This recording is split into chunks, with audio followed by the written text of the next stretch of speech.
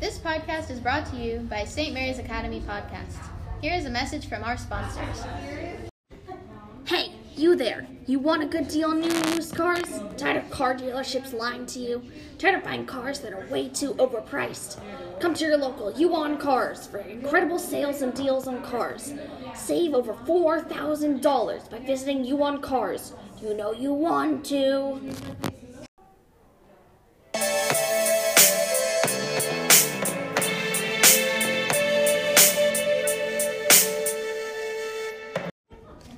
Hello everyone, and welcome to episode 4 of the Dynastic Duo. I'm Lizzie. And I'm Katya. During the past few weeks, we've been exploring aspects of the Yuan dynasty, but today we're going to wrap it up and we are going to summarize the span of the entire Yuan dynasty. I don't know if we've mentioned this before, but this dynasty spanned from 1279 to 1368, which is a considerably small time frame compared to other dynasties in China. Yeah, it lasted a little less than a century. The Yuan dynasty is also known as the Mongol dynasty because it was when the Mongols took over China. And it is most well known for its first leader, Kublai Khan. Yeah, this podcast will mainly be centered around Kublai Khan and his impact on the dynasty. Spoiler alert, he had an enormous impact. So primarily, he impacted China by creating public works and reorganizing the social structure. And although these were positive improvements, once he died and there were new leaders, these were two causes for the ending of the Yuan dynasty. So let's get started after this short advertisement. InstaMeal! The new device that allows you to have food wherever you go at the press of a button. You want a hot dog? Boom! You got a hot dog. You want an apple? You got it! With InstaMeal's starting price at only $2,679.99, with the addition of 10 InstaMeal powder packets at $89.99 each, InstaMeal is almost sold out. Make sure to get it before we do run out. You know you want to. Come learn math with us at Math Tutors US. Get prepared for tests such as HSKT, ACT, SAT, and many more. We believe you can do it. Anyone is welcome. We are located on Mongol Avenue in Southeast Portland. Register online at mathtutorsus.net. Welcome back. The Yuan dynasty began in 1279 when Kublai Khan took control of the Chinese government. The name Kublai Khan may remind you of Genghis Khan, but do not get these two confused because they're two different people.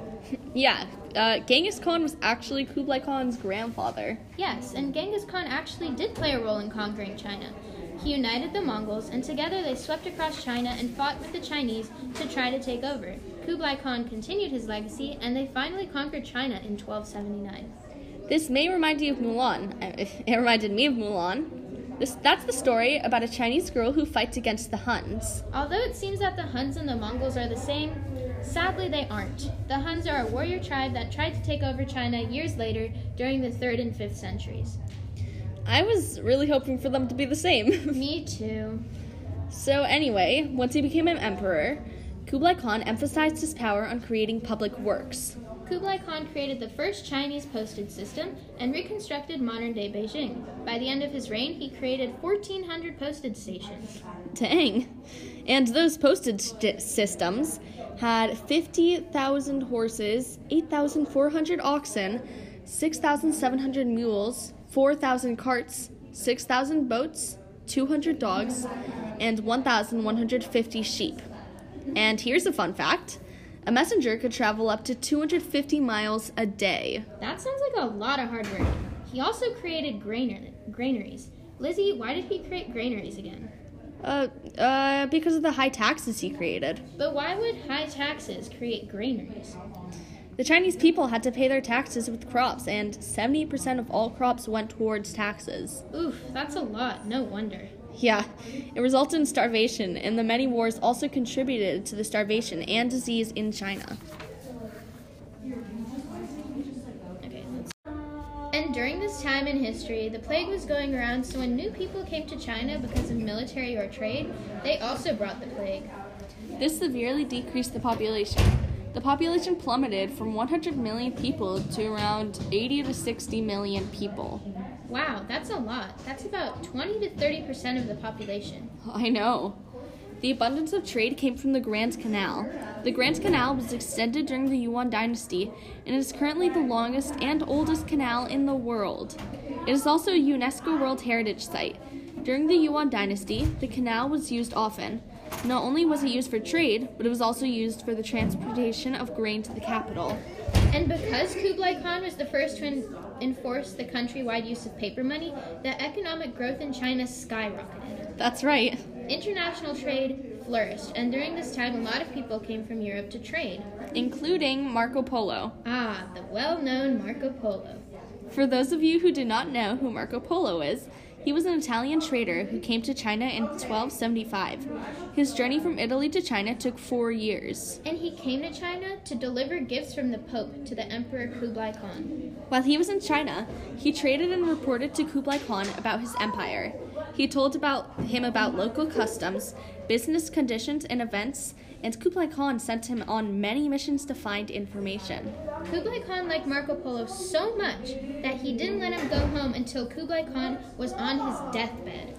So Kublai Khan contributed by creating public works, and this made China's economy improve immensely. Exactly. He created granaries, the Grand Canal, and also enforced a unified currency. Let's see what else he did. After this short break.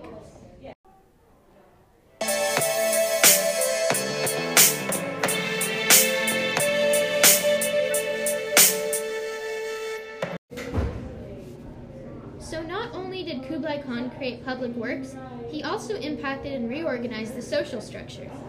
When Kublai Khan gained power over China, he began his reign with setting restrictions on the people of China.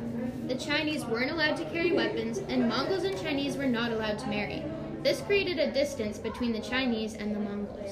And the negative opinion on Mongols intensified. Traditionally, the Chinese viewed the Mongols as killers and destroyers. They believed that they were people who maimed and robbed. Which is appropriate since the Mongols conquered China. True. He reorganized the social structure into 4 parts, the first part being the Mongols, and the second part being miscellaneous aliens. Then the Chinese, and then the Southern Sung, which were on the bottom of the social pyramid and were considered untrustworthy. The poor Southern Sung. In government, he wanted to include the Chinese people, but he didn't want to use them. So he included some Chinese government positions, but they weren't influential and were all lower positions. Becoming a writer or artist became very popular during this Chinese dynasty, primarily for 2 reasons: the benefits, and because it was one of the only professions. Lizzie, would you want to be an artist? Definitely. Why? Because during this time, they basically became celebrities. Well then, sign me up. There was an influx in writing and artistry because many people became unemployed. This is because being a scholar or civil servant, a popular job, and being Chinese was nearly impossible. Why was that? Because, like I said earlier, the Mongols didn't want the Chinese to have power. Oh. The writers during this time wrote about the conflict between Confucian ideals and human passion, and this theme was the foundation for many Chinese plays. And becoming a writer or artist had many benefits. They had freedom from unpaid labor, tax remissions, and had a higher social status, so everyone tried to become one. And artisanship reached new heights during the Yuan dynasty. Check out our second episode to learn more about Chinese artisanship, where we analyzed 2 artworks, the Bodhisattva statue and the plate with carp. As we said before, the Southern Sung were the lowest class. And since they were the lowest class, they mostly became laborers. And because of all the advancements, forced labor and the exploitation of poor was not an uncommon occurrence. That's sad. There was a lot of labor needed for all the projects that Kublai Khan created. He needed workers for the extension of the Grand Canal, the postage system, and the reconstruction of modern-day Beijing. A majority of this labor was unpaid. Well, all leaders have their upsides and downsides, I guess. Yeah, unfortunately. I guess Kublai Khan bit off a little more than China could chew because all these advancements had a lot of upkeep and costed a lot of money. Once Kublai Khan died and his predecessors became emperors, they began to lose their grip on the public works. By the time Togon Timur became emperor, there were many issues. First, Grand Canal flooded multiple times due to the lack of maintenance. There were bad harvests, droughts, and disease outbreaks. Another factor contributing to the end of the Yuan dynasty was the tension between the Mongol emperors and China. They also had tension with Mongolia. Because of the high taxes and high funding for public works projects, there wasn't enough money to maintain the Grand Canal and water systems. This resulted in strong floods during the 1340s, leading to a large homeless population and many rebel groups protesting against the failure of maintenance. Sounds like bad news. And Lizzie, as you said, there was a lot of stress between Mongols and the emperors. The Mongols began to believe that the emperors became too Chinese. Even in Kublai Khan's time, the Mongols thought he was becoming too Chinese, and he often had to ease the tension at one point. And at one point, had to send an army to reclaim the capital of Karakoram. Yeah, so this was an ongoing conflict.